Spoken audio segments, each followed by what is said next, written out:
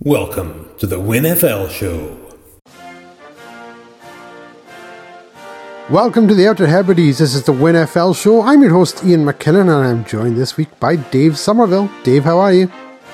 We keep meeting like this, buddy, but as always, pleasure to be here, and yeah, we're just another week closer. I can't wait.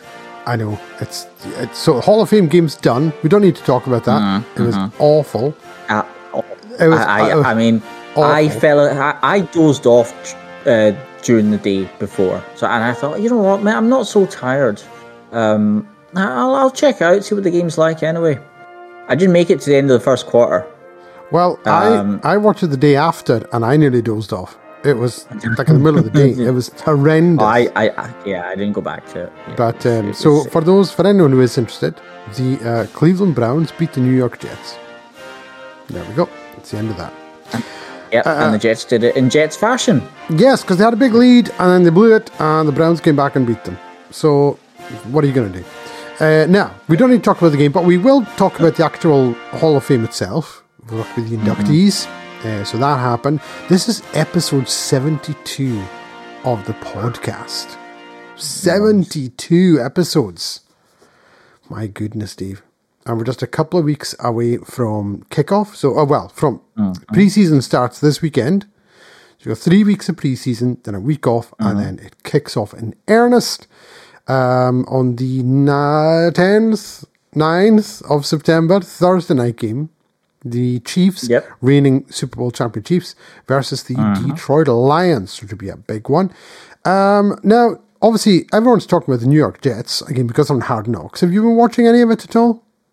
I haven't seen any of it yet. It's on my to-do list, but a lot of people have been, maybe because of how good previous Hard Knocks have been, but I think some have been quite critical of this series anyway of the Jets. So I don't know. I've got low expectations going into it. Have you seen much?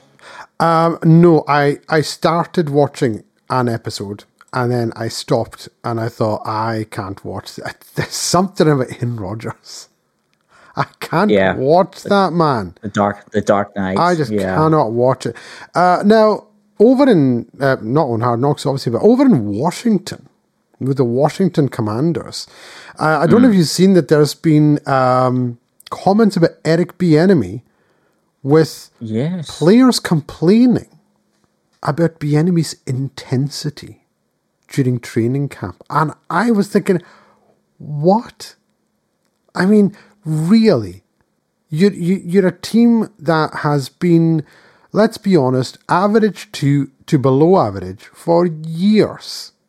And then a guy comes in, Super Bowl champion, all the accolades, and he says, right, we're changing the way we do things. This is what we're going to do. And apparently, someone, may have been more than one individual, actually went to Ron Rivera and complained that Eric Bieniemy was too intense in training. And I thought to myself, grow up. Seriously. If you can't handle an offensive coordinator giving you, he shouldn't have to motivate you for a start, but giving you extra motivation or extra reps or extra training or extra in order to make you better, then you're in the wrong job. I couldn't believe that. Did you see this story? I heard vaguely about it, but the thing that kind of shocked me was that any team who has been, let's be honest, mediocre at best, is putting it lightly, to complain that they're not only changing it up, but they're changing it up by hiring a man that has won so many accolades, and yet they're not happy with it because they're having to put in extra work. When a sport that basically, you always hear it, you work, get to work, we're working. And then when it comes to the extent of the work, we don't really like this. Shut up. You're getting paid millions of dollars, and you're getting paid millions of dollars to perform and to go out and try to win. You need to put in the work to win. It doesn't just get handed to you on a plate. It's like anything else in life, but the amount of work you put into it dictates what the results are going to be. So these guys, they need to just shut up or get out. Do you think that's my view? It's almost harking back to I don't know if you remember this, the Albert Hainsworth, when he went to the at the time Redskins, and there was that the game against the Eagles when they were getting absolutely whipped, and it was like 45-10 or something along those lines, and Albert Hainsworth gets blocked down, and he just lies there on the ground, doesn't try to get up. The play's still going on. Michael Vick, who was the quarterback at the time for the Eagles, is running around and then throws a touchdown, and all of a sudden it's 52 points that they dropped on Washington that day. And, the commentators are going, I know, you're losing. We get that. You're depressed. We understand that because you're getting absolutely whipped. But you cannot just lie there and let someone make a play. And it's almost a precursor to that type of mentality. What would he when people are complaining that Eric Bieniemy is too intense? The reason he's probably so intense is because he wants to succeed in this job. He just left. Let's not kid ourselves on here. Almost guaranteed other Super Bowl ring. If not this year, then next year. For as long as 15's there, the Chiefs are going to be in a shout with the Super Bowl. Eric Bieniemy has left that. He's no longer there. He wants to prove, I can do this. I was a major, major part of this Kansas City Chiefs dynasty that was going on. And he'll admit, Andy Reid had a lot to do with this, and Patrick Mahomes had a lot to do with this, and players like Tyreek Hill and Travis Kelce had a lot to do with this, but he had a lot to do with this. He was an important part of this team. He's now gone to Washington to say, right, we are now going to become a playoff team. And if he's saying, in order for us to become a playoff team, win the division, get to, deep into the playoffs, championship game, maybe even a Super Bowl, we need to put the work in, and players are complaining. We don't want to do that. He's too hard on us. It's not a drill sergeant. You're not in the army. You play a sport. Sports are physical. You've got to put the work in. Sports are physical. This sport is one of the most physical, and the guys. I don't see what their issue is, except from I'm tired. How many players are going to be tired in training camp? Every single one of them, if they're putting work in, but we're too tired. Do you think that the players over in Kansas City? Do you think they weren't tired? I think they're probably laughing. Oh, they will be now. Apparently, they're going to be relaxing at this stage because that's what the Commanders are used to doing. Apparently, if it's a pretty. I think the wrong word is maybe shameful, but it's a bad indictment on bad image. Yeah, a bad image on the work ethic of the players there, and also of the Commanders organization that this has even happened, let alone get out. So it's ridiculous. Because if they're not used to training, and if they're not used to constant repetition of drills over and over and over again, and then when you can't take any more, you do some more, then it just shows you that it's not been done right previously, because that's what you need to do. You're trying to be the best. It's no one should be going into this season, week one, thinking, do you know what? 5-11, 5-12, that's fine, that'll do us. No team should be thinking that. In your opinion, Dave, what, going into the season, which team do you think may be the worst team in the entire NFL? Which team do you reckon will probably have the first overall draft in the 2024 draft? Just off the top of your head, who do you think? Well, probably the Cardinals. I think the Cardinals are pretty heavy favorites, yeah. Right, so do you think the players in Arizona going into the season are going, that's all right if we get the first pick in the draft. Doesn't matter if we only win 2 games.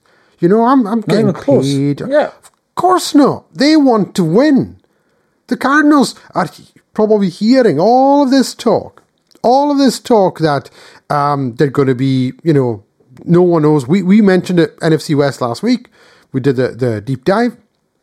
I have no idea what's going to happen. Don't know if Kyler Murray is even fit to play after his injury last year. I don't know who the quarterback's going to be if he's not going to be fit to play. Don't know who the receivers are going to be. Don't know I have no idea what the Cardinals are going to be, but I guarantee you the players in training camp in Arizona are saying, we're going to prove everyone wrong. And the only way we're going to do that, win some games, challenge for the playoffs, is to put in the work in training camp and pre-season. And let's not forget, you've got all these rookies coming in, and you've got undrafted rookies coming in, and you've got free agents who might have come over, not the big name guys, but other guys, depth players. They want to start, they want to play in this game, and they want to win. And I'll guarantee they're not the ones complaining. It'll be the guys who've had it too easy for too long, they're the ones who are complaining, oh, well, I didn't have to do this before. You don't get a pass. This is not a situation where Eric Bieniemy might have gone to, I don't know, let's see, I'm trying to think, to the Rams, okay? You might go to the Rams, and Cooper Kupp maybe gets a half an afternoon off. This is not that situation. This is not a situation where the defensive coordinator for the Rams says to Aaron Donald, do you know what, you've had a good practice, we don't want you getting injured out there, so you sit this out. Or the first drive of preseason, that'll do you, sit down. This is not the case in Washington. Every one of those players needs to absolutely give 110% all the time. I couldn't believe this when I saw it. I was honestly thinking, who do you think you are? Because so it kind of goes back to there's no one player is bigger than the team. No, I mean, obviously it's hard to say about Mahomes, but I'd still say the same. He is one player. He is an amazing player. He's possibly the best ever. But if he complains that we're working too hard, no, it's not going to wash. Even Mahomes saying that, it wouldn't wash. So, but see, Mahomes wouldn't say that. Because he's a winner and his work ethic is ridiculous. Yeah, he wants to win. He wants to be the best of all time. And he knows that the only way he's ever going to be considered the best of all time is if he gets at least another 1-2 Super Bowls under his belt. Because we know this. Because unless he gets at least 4 in his career, I'm going to say 4, people will always bring up Tom Brady. Yep. He's got 7 rings. You've only got 2. He needs to get a minimum of 4. Minimum. I think if he gets 4, then the fact that we all know he's already way better than Tom Brady, but I think he needs to get a minimum of 4 Super Bowls for the other people to consider him to be the best of all time. The argument can already be made that he is. Yeah. But can you imagine, even Brady, can you imagine Brady saying, I'm too tired for this. We're trying to put too much work in, blah, blah, blah. And do you Never, ever. Never. And do you think Bill Belichick's training sessions weren't intense? Do you think they were an absolute murder for those players? I'm trying to imagine what Bill Belichick's response would be if a bunch of his kind of, not even veteran, maybe just anyone. Long side. Yeah, anyone comes to, right, out. Yep, I've got no time for you. Get out. If you don't want to be here and you don't want to put in the effort in order to win, there's 1,000 guys out there who do, and they will put the effort in. It's just, I couldn't believe it. When it was the one thing of all, because there's not been much news going on in the NFL. In case anyone's wondering why we're not talking about the news. There's not been a lot in the news. We do have some injury updates, unfortunately. And of course, as we mentioned, Dave's going to talk about the Hall of Fame inductees. But there's not been a lot of news. It's been pretty slow so far this week. But when I saw this on NFL.com, I couldn't believe it. I thought, are you serious? They're complaining that the coach is working them too hard? Behave yourself. You should be dropping there in the middle of the field and going, come on, coach, let's run it again. Let's do it again. Do it again. I don't know. Maybe it's just me. The mentality of that just absolutely stinks, in my opinion. I couldn't believe that a player, or maybe more, I don't know if it was one or if it was multiple players, would go to the head coach and complain that the offensive coordinator is too intense. He shouldn't be. You should be more intense than the coordinator. You're a player. Because I tell you this, Eric Bieniemy's job is safe. He's not going anywhere this year. Right. Even if the team doesn't do well offensively, there's no way that they are firing Eric Bieniemy mid-season. But there's not many players on that team they would not just drop mid-season. You're out. Next guy up. So, I don't know. Sorry, Dave, I kind of went off on one there, Dave. I do apologise for that. We both do it. Don't worry. But yeah, it's ridiculous. I think it's also a watch this space moment, though. Because if you see any movement in the Commanders' roster and depth chart, you know who some of the guilty parties might be. And you'll know why. Because they've already said, I can't hack it. If you can't hack it, then don't do it. Nobody is forcing you to play this game. You're making plenty of money. Yeah, if you're a third-year player, you can retire. You got a couple of million in the bank. That's all you need. You can retire. If I had 2 million quid in the bank and I was like, "Oh, this is too much for me," I'd be like, "I'm off. See you." If you genuinely feel exactly, it's just, I don't know. Anyway, Dave, the news. That was one bit of news. Has there been any other bits of news around the NFL?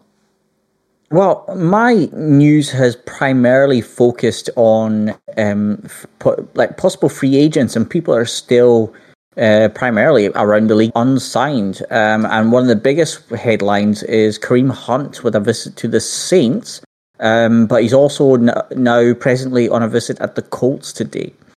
So obviously with the bad news by Alvin Kamara and his probable suspension, Kareem Hunt is looking like an ideal candidate to be in that running back room. I don't know if Kareem Hunt is the best person for Alvin Kamara to really learn off, if we want that, with his history. Yeah, but, I don't think either of them need to learn anything from the other. No, I think two dumbs don't make a smart. But yeah, I think Kareem Hunt also, looking at the Colts, because apparently, is it Jonathan Taylor? He's actually injured this time. So he's actually got an ankle problem linked directly to his injury last year. That meant he missed the majority, if not all, majority of last season. So that's a bad one for the Colts. They're missing out on Taylor, but although he has requested to be traded. So again, a wait and see space, and it could in the end just come down to who offers the most money for Kareem Hunt, which I think in the end it probably will. That would be how long is Kamara's suspension? Is it 6 games? I think it's 6 games. Five or 6 games, yeah.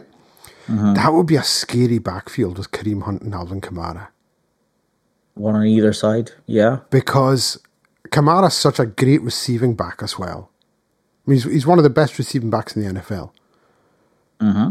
That having him and Kareem Hunt in the backfield at the same time would, a lot of players, defenders, linebackers would be going, "Oh, hang on a second, don't really like this very much." But they can both be, 3 down backs as well. If Hunt goes to the Saints, that could be very tasty over there in Louisiana. My goodness. But I think there's also one other person that was visiting the Saints, and that is linebacker Anthony Barr, who is also looking for a new team. But he did depart without a deal. New Orleans, they do remain in play for him, but he has interest from a number of other teams, and he's also looking to make a lot more visits in the very near future. So that's another kind of watch this space. But a player that has signed for a new team, I should say new team, but we'll say old team, Trey Flowers, returning to the New England Patriots. So for those that don't know, he moved to Detroit, basically for big money, and moved back to the Pats after that kind of deal faded out. So, yep, that's pretty much the Patriot way. And how many times we said that Bill Belichick's done that kind of thing, and he's done it again.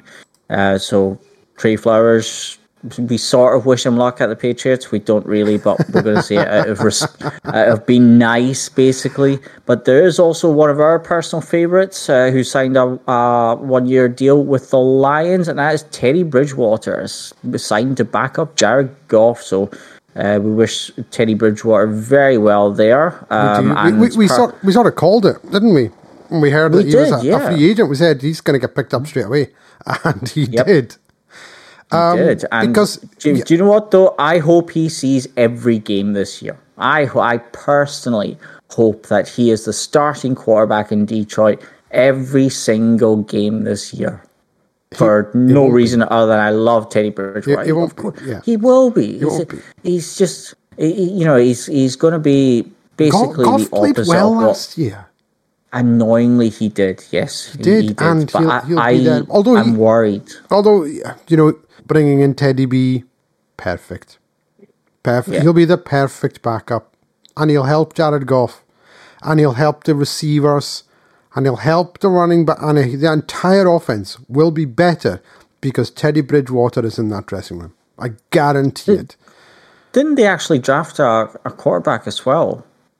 I have no idea. I feel like I want to say Matt Corral, but I can't remember. And I need to look up the 2023 NFL draft because I have absolutely no idea who the Detroit Lions drafted in the 2023 NFL draft. While you're looking that up, I would like to say there is a current quarterback battle going on in the league, and that is in Tampa Bay. Because Baker Mayfield is definitely not the guaranteed starter there. Because Kyle Trask is apparently pushing him very, very close. I'd say it mirrors the kind of Geno Smith and Drew Lock battle of last year. So we could actually see Kyle Trask starting in week 1. But pre-season, Baker Mayfield will start on Friday. In the Bucs' first preseason game, with Kyle Trask starting the following week. So that is how close that battle is going. Wow. I saw a little bit of Kyle Trask just throwing in practice, and he does look good.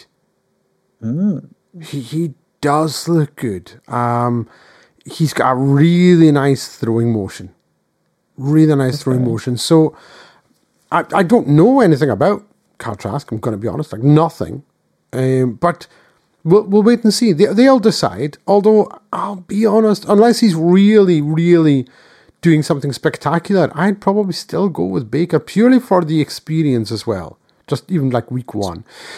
Experience and leadership. The Detroit Lions selected Hendon Hooker, quarterback from Tennessee, in the 3rd round, and that was a trade that they had with Denver. So he'll probably turn out to be a Hall of Fame quarterback. Because that's the way it goes. That's the Denver way. Well, we know Denver can't draft quarterbacks. They're hopeless at it. True. But they can certainly cause other quarterbacks to be good. So maybe Hendon Hooker will turn out to be a fantastic quarterback for the Detroit Lions. But we'll wait and see. Now, couple of injuries. There was one the other day, Mike McGlinchey for the Broncos. Big free agent signing, carted off the field. Yeah, I did see that, but I didn't see what any kind of diagnosis was on that. I've not actually heard what the diagnosis is for that one. Mike McGlinchey was taken over from San Francisco. No, he wasn't. I'm very happy. Yeah, he was. He was. Sorry, yes, he was. And he went. It just says that he left practice due to injury. Went to the locker room because now. So Tim Patrick's out for the year. Linebacker Jonas Griffith is out for the year. KJ Hamler, as we know, is probably gone. Riley Moss has underwent surgery. He's going to miss at least a month. And right tackle Mike McGlinchey and wide receiver Brandon Johnson left practice.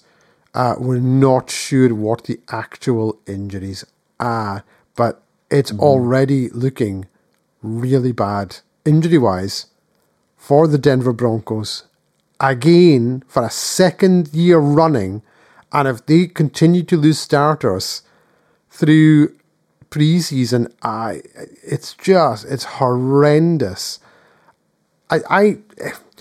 You know what it's like, Dave. Injuries cripple a team. Everyone knows this. Injuries can make or break your season, but when you get injuries in training camp, two guys out for the year already, and you think this can't be happening. What's going on here? Dave, tell me what's going on here. Why are these players getting injured? I think a lot of it is to do with how hard they are pushing themselves, and that they need to push themselves to be in the shape that they need to be come the start of the season. I have seen also, though, that Mike McGlinchey's expected to be out for a few weeks, and rather than months, with a knee sprain. So that is some light news. It could be a lot worse, is what the kind of word coming out of Denver is. So that's not a terrible thing at all. But I wonder. It seems to be the curse of the right tackle for the Broncos. The Broncos haven't had a good right tackle in years. And when they finally sign one from San Francisco, he's injured. You're like, it's cursed. They should just not play with a right tackle. They should just have two right guards or something like that. Because I'm convinced there's some hex on the Denver Broncos right tackle position. I don't know if it's voodoo. I'm not sure. But we need to wait and see. It could be voodoo. I don't know, Dave. I'm just saying. Don't discount it. I'm seeing all this talk about UFOs going on in the States there. Oh. Hey, you don't know? Well, this has been ongoing for how many years in the US, but just all of a sudden 70, one person 80 70 80 it gets worse and worse. But yeah, I mean, look, the injuries are going to happen to every team. I think timing of them is what really impacts a season. So hopefully this is early enough that he can get back fit and healthy by week 1, week 2. So that would be a really positive thing for the Broncos. Returning from injury, though, the Ravens have J.K. Dobbins back in practice. So that is a really big thing for them. I think one of the most underrated running backs in the league. Another one that was taken off the PUP list was Rashad Bateman of the Ravens, the wide receiver. Now, he had a foot issue as well, and he's returned to practice this week, which I think is another big one for the Ravens because, again, another underrated receiver. And I think last year the Ravens' offense was crippled by injuries. Like their quarterback, their receivers, their running backs, they were down to the bare bones there. So, and I think Ravens could be a team to watch out for this year. Yeah, apart from that, I haven't heard of a load of other big injuries anyway. But the only other bits of news I have is that, speaking of the Ravens, Jadeveon Clowney was on a visit to them yesterday. So obviously he's a big-time defensive lineman. And the Ravens don't need any more big-time players as far as I'm concerned. So yes, we could. I really hope that he decides to go somewhere else and not to Baltimore. There is one other big bit of news. It's massive. The Rams made a signing. I shouldn't even say signing. They've made a re-signing because welcome home to John Johnson III. He was a young safety at the Rams. He left after winning the Super Bowl, and now he's back, and he's now taking in training camp for the first day yesterday. But he joins a very young safety room. We've got Jordan Fuller, we've got Quentin Lake, we've got Russ Yeast, and Jason Taylor as well. So a little bit of positive news coming out of LA finally, because it's been a really upsetting preseason so far for the Rams, and obviously Cooper Kupp got a slight injury as well in preseason, which is always what we want to hear, not. So yeah, that's my news. The Rams made a signing, which is not something I've been able to say very much at all, and most of the time, the only time we did make any signings was kind of second string depth signings that have been re-signed. Yeah, it's going to be a long season, mate, isn't it? It is going to be a long season. Now, as we already mentioned, the Hall of Fame game was on, and it was rubbish, so we don't need to talk about it. But the Hall of Fame itself, the inductees to the Hall of Fame. Now, one, DeMarcus Ware sang the national anthem. Yeah. That was, I don't know complete unknown. A complete unknown singing the national anthem. DeMarcus Ware, inducted into the Hall of Fame. Do you have the list of the players who are inducted into the Hall of Fame? Yes. And in that case, I will stop talking. I'll let you take it away with the players who were inducted into the Hall of Fame last week. Obviously, you start with DeMarcus Ware.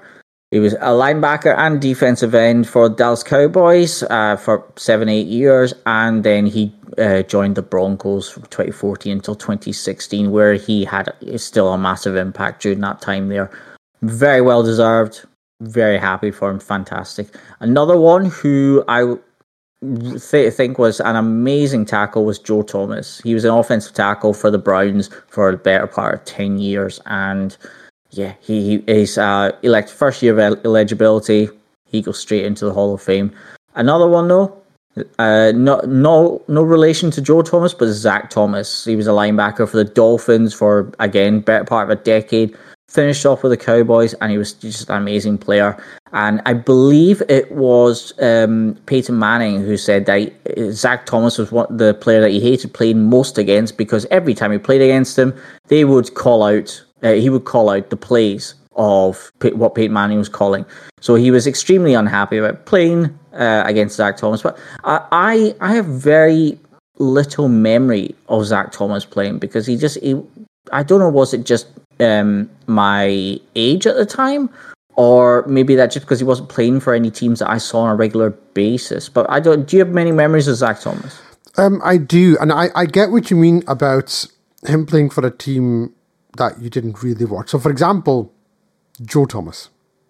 Mm-hmm. He was never on my radar because he played for the Browns. That's it, you know. But the man was a perennial Pro Bowler, All Pro, generally considered one of the best offensive linemen in the league for a decade. But he was never on my radar. He's just one of those, because he wasn't. First of all, he's an offensive lineman. An offensive lineman never get the love. We know this. The big guys up front never get the love. So I see where you're coming from. I did, however, see Zach Thomas play, and he was fantastic. I'm a little surprised that he got into the Hall of Fame this year. I didn't think he would, but I think he's one of those players where you think he'll eventually get in, but I thought there were other players who were in the shortlist there who would have gotten before him who didn't. But that's, you know, my feelings on the Hall of Fame selections. We're not going to go there. He absolutely deserves to be in the Hall of Fame. So fair play to him. Whatever year he gets in, you know, good enough. He got in this year, and well done. DeMarcus Ware. There's nothing you could say about the guy. He was one of the best pass rushers in the league throughout his entire career.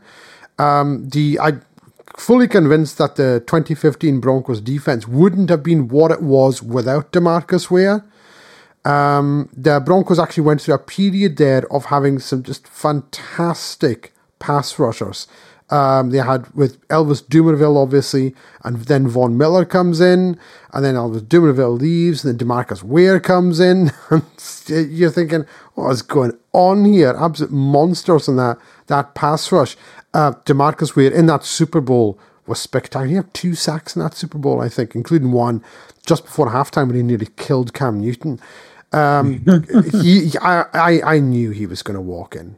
Knew it. DeMarcus Ware was just one of the best to ever do it.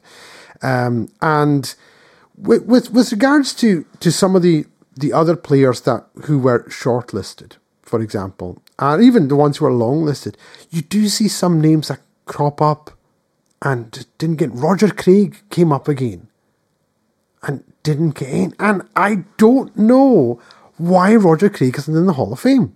I don't get it. He should have gone in 10 years ago, and he's still not there, and he has been shortlisted a couple of times. So I don't know what's going on there, because Roger Craig absolutely deserves to be in the Hall of Fame. He was the driving force on those 1980s and 90s San Francisco 49ers teams. The driving force on that 1989 49ers team, which I still maintain is the greatest team of all time. He was the absolute engine in that offense. In 1988, he did the 1,000 rushing, 1,000 receiving. First player ever to do it until your man Marshall Faulk did it. Marshall Faulk, yeah. And so Marshall Faulk's in the Hall of Fame. Rightly so. So he should be. Roger Craig should be in the Hall of Fame. I know career numbers may not be as high, but what the his guy... achievements, though. Oh, his achievements. Yeah, it was what he was able to achieve. Yeah, it was... I mean, he's got, what, 3 Super Bowls? 3 Super Bowl rings. 3 Super Bowls. And I'm just seeing right now, he also got Offensive Player of the Year in 88. He's one-time first-team All-Pro, one-time second-team All-Pro, 4 Pro Bowls. He's had... he was the NFL receptions leader in 1985.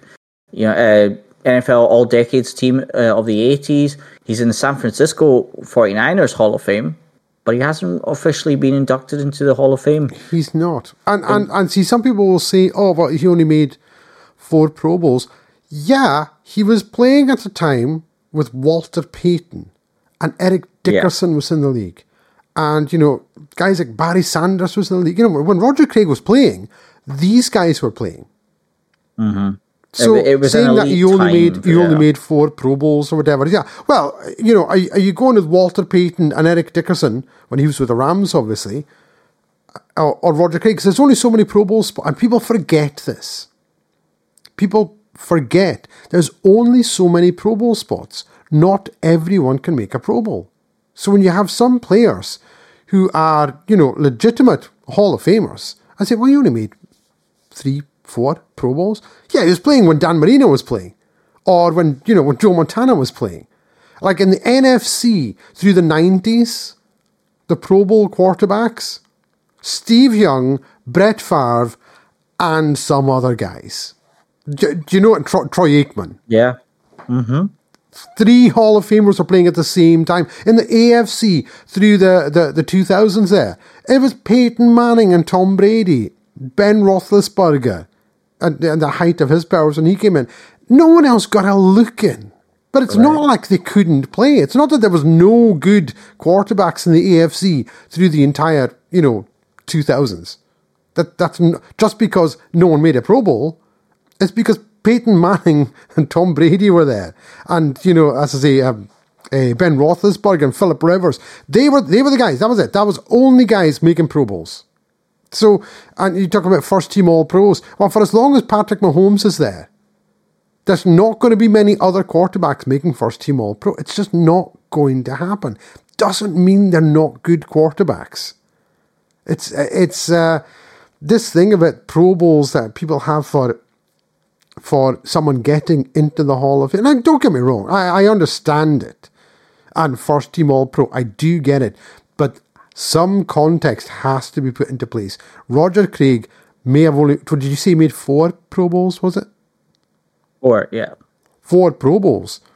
Mm-hmm. But it's not like he was a slouch in the seasons he didn't make a Pro Bowl. It's just that, one year Eric Dickerson goes for 1,900 yards, then the next year Eric Dickerson goes for 2,000 yards, and Barry Sanders goes for 2,000 yards in a season.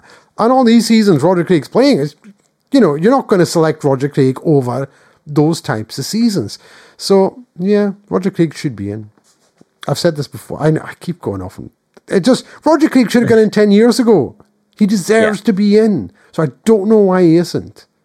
It's ridiculous to suggest that he isn't a Hall of Fame caliber player. He's one of the greatest running backs to ever play the game, period. I might put him in my top 10 all time. Ooh, I might. Ooh. At the lower end.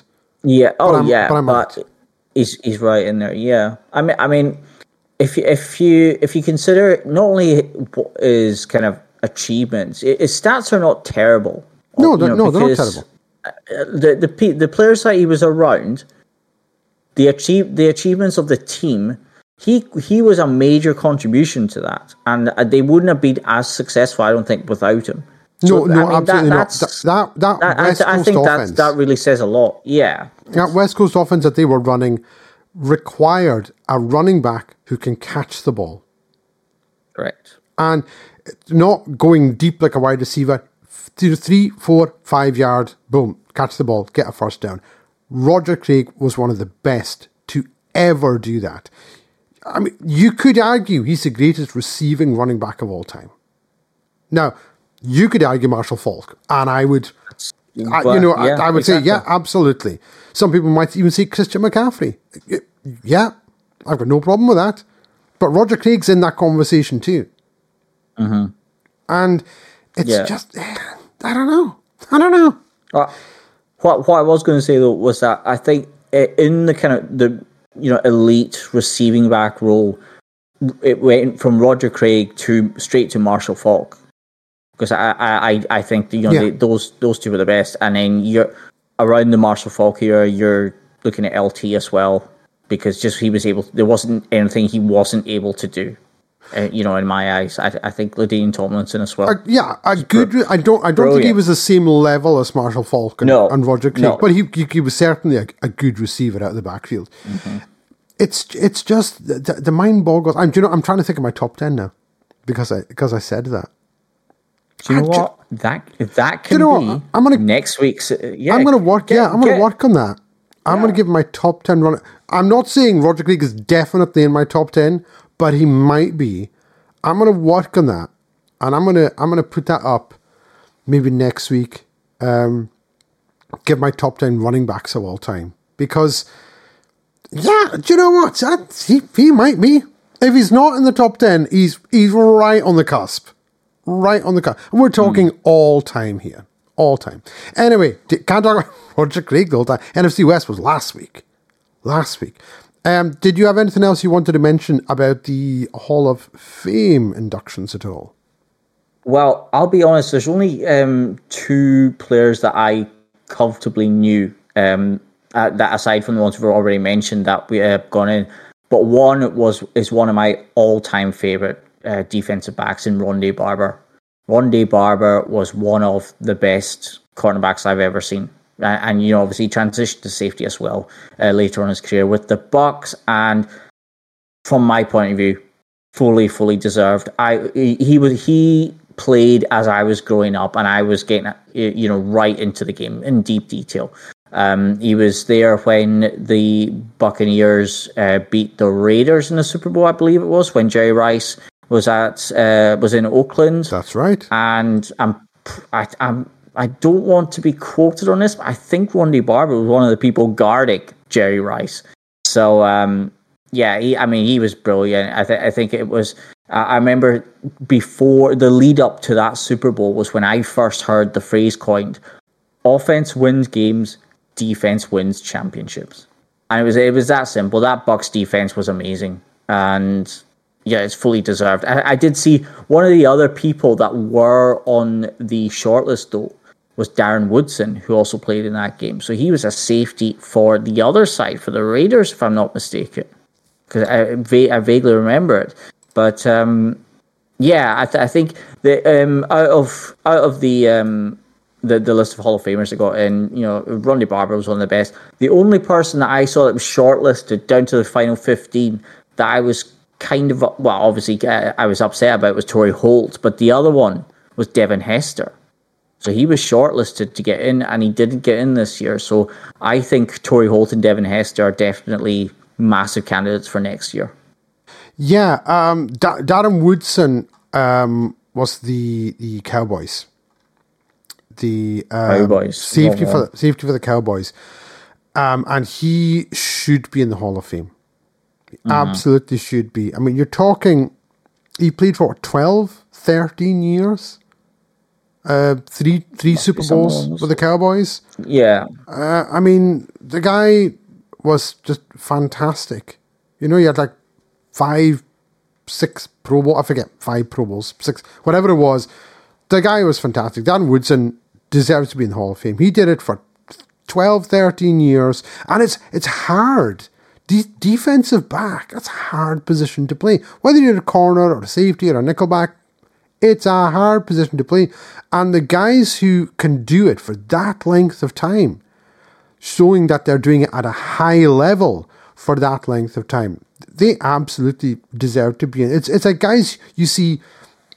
So a couple of, when Champ Bailey got put in a couple of years ago, and I was like, yep, absolutely, he deserves to be in. Dan Woodson deserves to be in. Steve Atwater as the safety, again, for the Broncos, yeah, he deserves to be in. Darrell Revis. He's in. In this year? Yeah. So Darrell Revis, it just, when you're watching him play, he's a Hall of Famer. Now, you look at guys playing today, and you can see the guys, the defensive backs, the safeties, the corners, these guys are, as long as they can stay healthy and have a long career, they're going to the Hall of Fame. I remember back in the 90s, Rod Woodson with the Pittsburgh Steelers.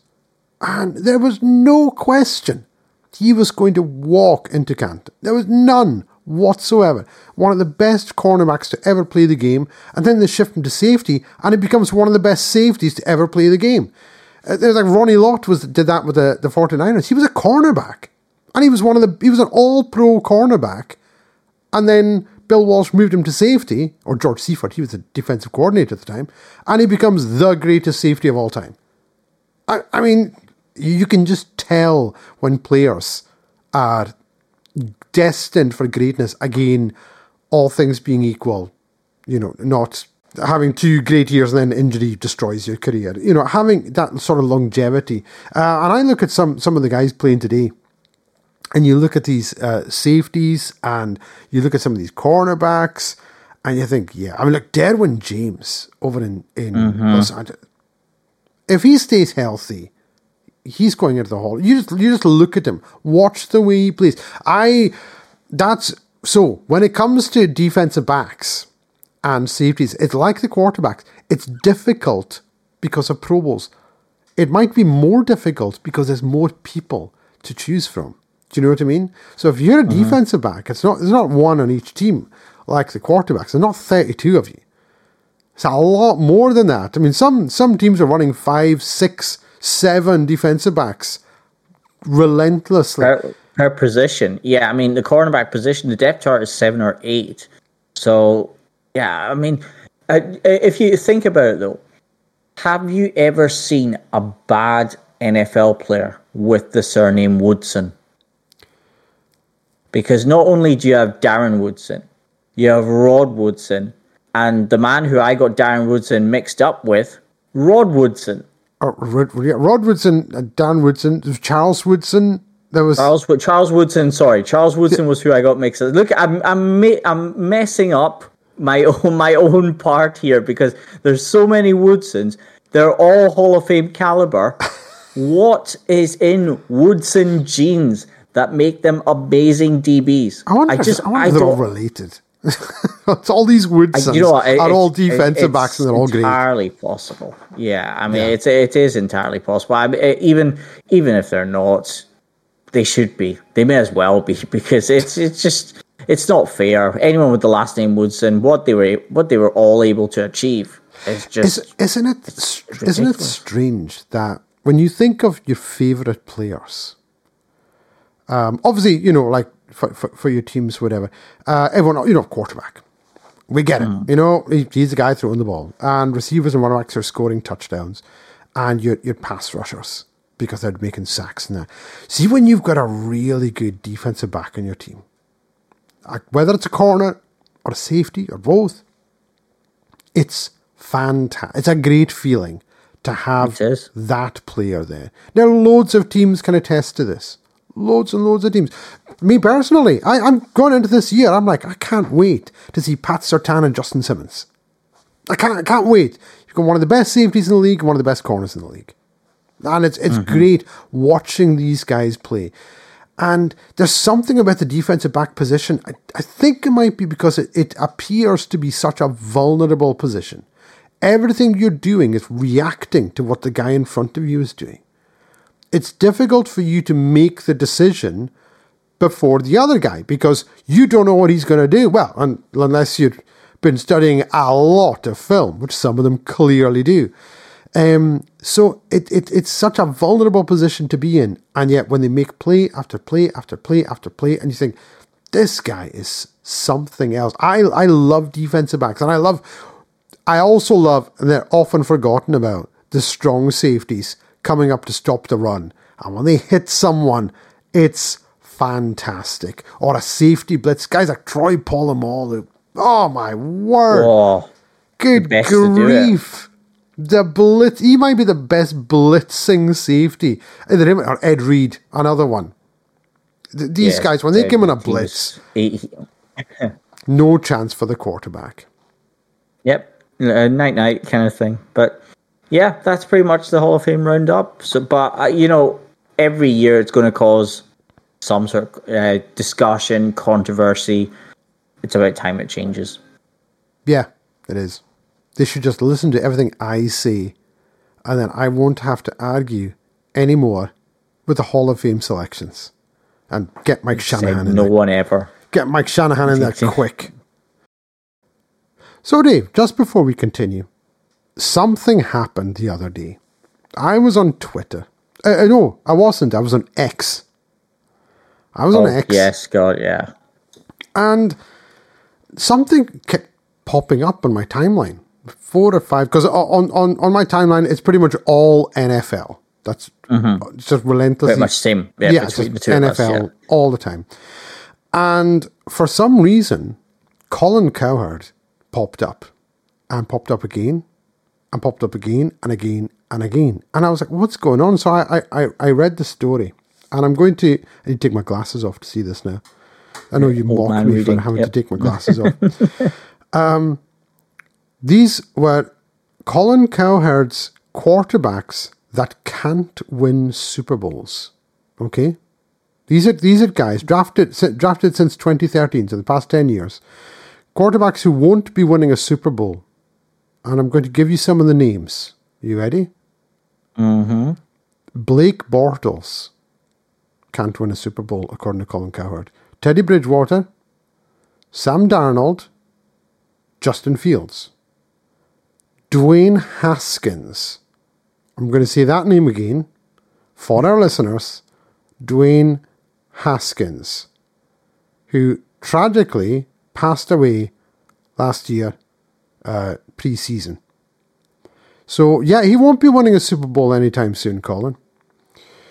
Daniel Jones, Mac Jones, Trey Lance, Jordan Love, Paxton Lynch, who doesn't play in the NFL anymore, E.J. Manuel, Johnny Manziel, who doesn't play in the NFL anymore, Marcus Mariota, Baker Mayfield, Kenny Pickett, Josh Rosen. I don't even think he's playing anywhere. I think he's been kind of practice squad bouncing. Yeah, Mitch Trubisky, Carson Wentz, Zach Wilson, and Jameis Winston. So at minimum of 3 of the players on that list aren't actually in the league. And Colin Cowherd has them on his list of quarterbacks that can't win the Super Bowl. I mean, do you know what? I could make a list, Steve. And I could make a list of quarterbacks who can't win a Super Bowl. And we'll go with Warren Moon. He can't win one. Guy's like 60 by now. No chance. Fran Tarkenton. He's no chance. Bart Starr isn't winning another one. I'll tell you that right now. I mean, what was this guy thinking? Seriously, what was he thinking when he put this list together? It's bizarre. And the thing is, when he read out Dwayne Haskins' name, he paused. And what I thought he was going to say was, oh, well, he shouldn't be on this list, or R.I.P. Dwayne Haskins. No, he paused to say, oh, sorry, that should read quarterbacks who can't win Super Bowls. Instead, because it actually said QBs who can win Super Bowls. And then he corrected himself. You're like, you just read out the name of someone who passed away a year ago. What are you doing? it just I don't know. I have no idea why Colin Cowherd is in the media and is allowed a platform to say anything about anything. I've got no idea why. I just wanted to pop that in there, Dave, because I couldn't believe it. You know when you sometimes just see something and you're thinking, wow, just wow. That's for anyone who hasn't seen it, it's all over Twitter. If you want to see it, you can. It's the most mind-numbing, vapid, just nonsense that I've seen in a long, long time from Colin Cowherd. So yeah, I just thought I would bring that up. Well, there is a little bit of more detail about it, because there was a source who spoke to the media about it, and it's that Colin's kind of motto is that he doesn't do death on his show. So the way that they put it is, when you don't do death and you don't show that you care that someone died, you won't remember that someone died. Which I think this actually backs up that theory a lot. Don't do death. Don't do death. He doesn't do death on his show. That's the quote from the source. So because of that, he doesn't remember that somebody passed away.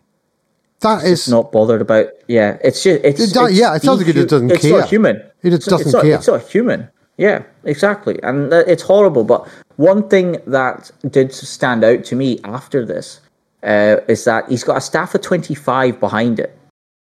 And if 25 people didn't notice anything wrong with that graphic, it means one of two things. Either that they are all completely oblivious to the NFL and any news regarding the NFL, or that they just really dislike this guy and were willing to let him run his list. I think you probably hit the nail on the head with the second one there.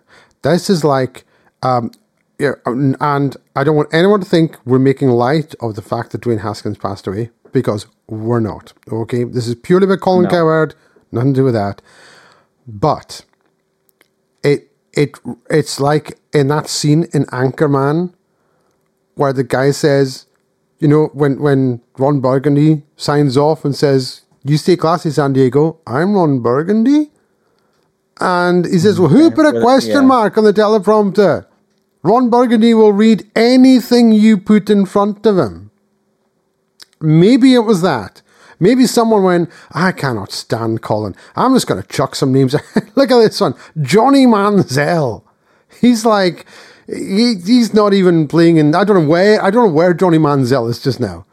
Paxton Lynch has been dropped by more leagues than any. It's not even NFL teams, just leagues. Just leagues in general. He'd probably get dropped if he was in League of Legends, right? This guy's just getting dropped left, right, and centre. And then they were like, let's stick Dwayne Haskins in and see if he notices. And the only thing he did notice is that the graphic read QBs that can win Super Bowls when it should have read can't. It's the only thing on that list that he noticed. It's like unbelievable. I mean, do your research. Show at least a modicum of preparation on your part. My goodness, Dave, we get things wrong on this show sometimes. Okay, we do. I get things wrong. I make mistakes. And sometimes people call me out on it on Twitter. I get people who message me and say, you said this, that's not right. Hi, Pat. Pat, yeah. Pat will always correct me if I say something wrong. But I get messages from various people saying, you said this, that's incorrect. Or you said that he went to 4 Super Bowls, he actually only went to 3. Or something, you make mistakes. Or you got that player's name wrong, or he doesn't play for that team, he left, and yeah, we all do it. But we don't get paid to do this. I try to do as much prep as I can, and I know you do, and Jake, we try to do as much preparation as we can for this show. We're not trying deliberately to get things wrong. We do our best, but sometimes, it's been a long week, it's been a long day. You might say something, it's just slipped your mind, you get it wrong, that happens. This is their job. This is what they do for a living. It's what Colin Cowherd does for a living. You cannot tell me. You can't tell me that no one, what did you say, 25 people? Staff of 25? I don't believe 25 paid employees missed the fact that Paxton Lynch, Johnny Manziel, and Dwayne Haskins are on this list. That's just appalling. Someone did that on purpose. I'm with you, Dave. I think you've absolutely nailed it. Someone did that on purpose. It's one of those things that I think that could end his career. Or maybe not necessarily his career, but that should be the end of his job. Because it was his list. He took responsibility for it. And in, kind of everyone's minds, he's the one at fault here. And I mean, what else? What went through his mind when he made this list? He must be so desperate for content that to make a list, put quarterbacks that can't win a Super Bowl. What kind of list is that? If they're in the league, got a chance. It doesn't matter if they're second, third, fourth string. Yeah, I mean, you were talking about the 2002 Buccaneers. Mm-hmm. They had Brad Johnson as the quarterback. Well, there you go. Brad Johnson. The 2000 Ravens had Trent Dilfer. Exactly. The 1990 New York Giants had Jeff Hostetler. I mean, come on. No offense to anyone. Maybe Trent. I don't like you very much. I saw him screaming at that kid on the sidelines in the high school game. Yeah. Yeah. No, I'm not a big fan of Trent Dilfer. But anyway, yeah, so, every single quarterback in the NFL can win a Super Bowl. It's just highly unlikely that they will. Correct. Daniel Jones could win he could. It is possible that Daniel Jones wins a Super Bowl this year. It's possible. It's unlikely to happen. I don't think it's going to happen, but it could happen. There's been some god-awful quarterbacks have Super Bowl rings. Look at Tom Brady. He's got 7 of them. He's rubbish. You knew I was going to say that. Maybe. But it's true. We've seen some horrendous quarterback play, and then they go on and win a Super Bowl. Carried by defenses, special teams, and running backs, and receivers playing out of their mind. The quarterbacks is kind of going, I don't know what I'm doing. What? And they end up with a Super Bowl ring. How else do you explain Trent Dilfer with the Super Bowl? I mean, seriously. Doesn't it tell you that the world is a weird and warped place that Trent Dilfer, Brad Johnson, Jeff Hostetler have Super Bowl rings, and Dan Marino, Warren Moon, and Jim Kelly don't? I mean, come on. That's just not right. It's not right. Anyway, we won't get into that discussion again. The whole rings. Carry on. We're not doing it. Random stats. So, Dave, we come to our final segment because it is a bit shorter podcast because there was no real news to talk about. Mm-hmm. And my random stat concerns 3 separate teams. Because, as you know, I love stats about offensive ineptitude. You know I do. So what we have here is, I'm actually going to ask you a question. See if you can guess. I just need the team name. So you got a 1 in 32 chance of getting each of these right. Still don't like my odds, but okay. Which team do you think leading passer has the lowest amount of yards in NFL history? So, for example, we know that Tom Brady threw for more yards than anyone else while he was with the New England Patriots. Okay, 73,000, whatever. It's a ridiculous number. So that's the most of all time.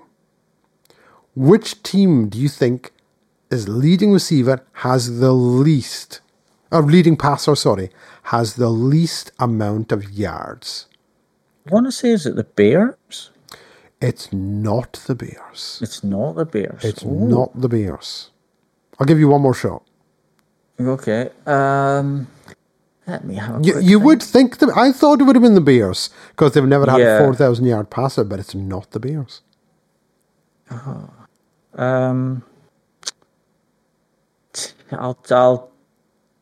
heck, I just not lock away. I'll take a punt at the Browns. It is not. It is the Tampa Bay Buccaneers. Wow. Their leading passer of all time, Jameis Winston, 19,737 yards. He is the only player, the Tampa Bay Buccaneers are the only team who have never had a quarterback over 20,000 passing yards. Wow. Sorry, what were we going to say? That's crazy. And how many Super Bowls have they had, just say, in the last 20, 25 years? Yeah. 3? Yeah. Wow. Incredible. So, that's quarterbacks. Running backs. Which team do you think has had their leading running back of all time, leading rusher, had the least amount of yards? Don't tell me it's the Bucks. It's not the Buccaneers. It's not the Bucks. It's not the Buccaneers. My last guess, maybe the Vikings? It's not the Vikings. No. It is, in fact, the Houston Texans. Okay, I should have guessed that one. The Houston Texans' all-time leading rusher is Arian Foster with 6,472 yards. And that is the fewest of any leading rusher for a franchise. And to be fair to the Texans, they've only existed for 22 years. Yeah, They started in they're still babies. Yeah, they're still babies. Still plenty of time for that to change. And we come to the final one, which is wide receivers.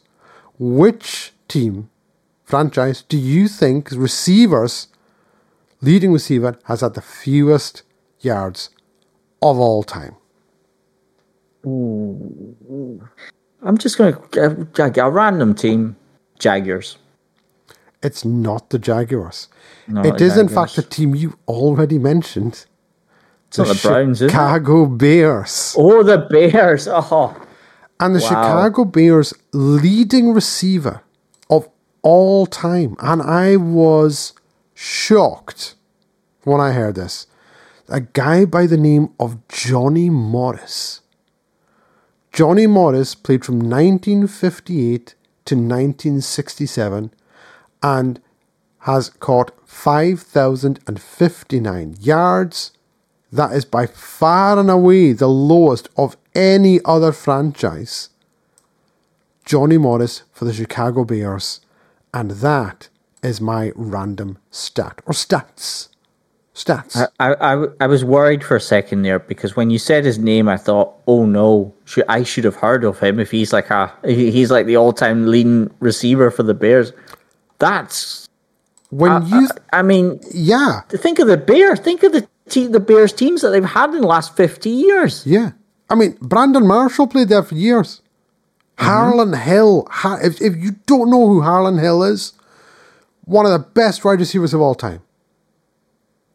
Never had more yards than Johnny Morris. It's just, you think, what's going on here? So yeah, that's it. So the Buccaneers, Jameis Winston, the Buccaneers leading passer, 19,000, just shy 20,000 yards. The Texans leading rusher, Arian Foster, just over 6,000 yards. And the Bears, Johnny Morris, just over 5,000 yards. And that is the lowest in each of those stats for any franchise in NFL history. There you go. That was a really... I'm shocked, obviously, about the Bears one, but the Bucks one has thrown me as well because I didn't even feel like Jameis Winston was there that long. He to wasn't. Me, it doesn't feel like he was. How long was he actually there for? Jameis Winston. You know, I'll bring it up again because I actually had closed it down. Jameis Winston was with the Buccaneers was with the Buccaneers from 2015 to 2019. That's ridiculous. Yeah. That's 5 ridiculous. Years he played at Tampa Bay, and he's the leading passer in franchise history. Remember when I talked about offensive ineptitude? That's what we're talking about. Wow. It's crazy. That's ridiculous. Yep. That's mind-boggling. But wow, that's an incredible stat. Thank you for sharing. No bother. Now, I'm going to pull one out of the bag here because mine's more around. It's a fascinating story rather than anything else. Now, Kyler Murray, one of my favorite individuals of all time, quite clearly, being the Cardinals quarterback. But what some people with in-depth knowledge of NFL know is that Kyler Murray was also a well-sought-after player in the MLB, in the Major League Baseball. Now, he was actually drafted in the 2018 MLB draft by the Oakland Athletics, and he was drafted 9th overall. So that's that's straight away, that's a big payday. And he did sign a contract with them, which included a $4.66 million signing bonus, which obviously was money not well spent by the Oakland Athletics. But I thought for a second, what other players have done that, have been drafted in the Major League Baseball and have then come over to the NFL or chosen the NFL over the MLB? Now, I think I found the most famous player for it to ever happen. So, as we know them now, we know the Washington Nationals are a team in the MLB. They were previously known, however, as the Montreal Expos. Now, if we cast our minds back to 1995, the Montreals were looking for a catcher to add to the roster. So back in 1995, in the 18th round, with the 507th overall pick, they took a left-handed hitting catcher out of Junipero Serra High School in San Mateo, California. This man was Thomas Edward Patrick Brady Jr. Tom Brady was drafted 507th overall in the MLB to the Montreal Expos in 1995. And just to put that in perspective of how common this actually is, in that very draft, 2 well-known NFL players were also drafted and chose to stay in the NFL. In the 8th round, Ricky Williams was drafted. And in the 26th round, Dante Culpepper was drafted as well. But Tom Brady, as a left-handed hitting catcher, he was first base. He was playing as a first baseman originally, but obviously his lack of mobility meant that either that or catcher was his only kind of possible areas to play on the field. But yes, he was given the choice, and his teammates are supposed to back him up and encourage him to play baseball. And he had already had a chance to play at the University of Michigan to go and play. So they said, "Why would you earn $800 a month playing in the minor leagues, which is what he was going to do, or would you rather play in front of 80,000 people every week?" So they did the opposite of what their coaching staff did and told him, "Go to Michigan, go play there." And that's what he did.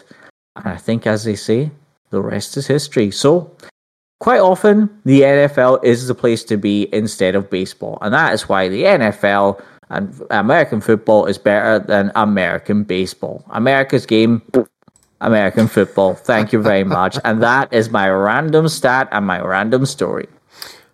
I love it. I'm trying to think of other players who did both. Deion Sanders, yes. Some of the most famous. I mean, there's so many. I was trying to look through a lot of them, but I primarily focused on that draft because of Tom Brady was drafted there, but Dante Culpepper was drafted with something like 200 picks ahead of Tom Brady, and obviously 8th round for Ricky Williams. It's just, I think it goes to show how athletic some of these guys are. Maybe not Brady, since he couldn't really run between bases, but it goes to show the talent that these elite athletes do have when they're getting drafted in multiple sports. And Kyler Murray first round in the NFL, first round in the Major League Baseball. I wonder if he's the only one to be done first round in both. Because I know John Elway was drafted, I think, in the second or third round by the Yankees in 1983 when he was drafted. And Bo Jackson, I can't remember who Bo Jackson played for. He did baseball. He played baseball. And then after the baseball season was done, played in the NFL. But I don't know what round he was drafted in. So Kyler Murray might be the only one to be drafted in the first round of both of those. My goodness. There you go. Who knew? Actually, do you know what you've reminded me of? You've reminded me that the Denver Broncos radio that they have, they've got an announcer, David Logan, who's the announcer. Okay. And I remember listening to, I think it was Around the NFL podcast. And they'd said that Dave Logan was drafted in the NBA, the NFL, and the MLB. And I'm sure they said that there was only this has only happened to 7 people in the history of American sports.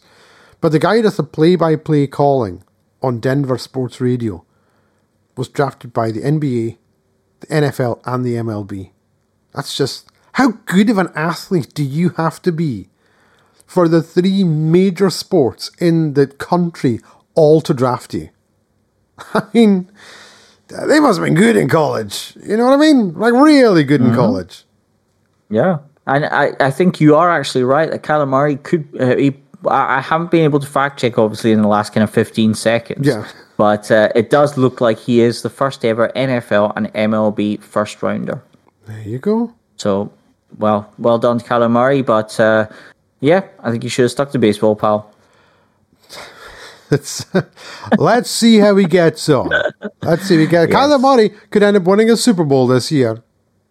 No. He probably won't, but he might. We don't know what that Cardinals defense is going to do. Anyway, Dave, he's got as much chance as I do. Put it like that. Maybe. I think that probably wraps it up for this week's podcast, Dave. Yeah. So, thank you very much for joining me on episode 72 of the WINFL Show. Can you believe it? 72? No. I'm struggling to believe it. No. We're actually on course to make it to 100. Wow. I mean, I was questioning, are we going to make it to 10? But we're still here at 72. It's absolutely crazy. It is crazy. It is.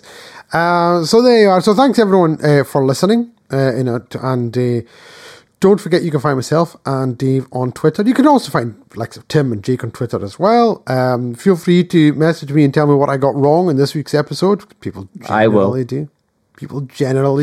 Yeah, I will. Yeah. And yes, thank you very much, Dave, once again. And we will catch you all on next week's edition of the WINFL Show.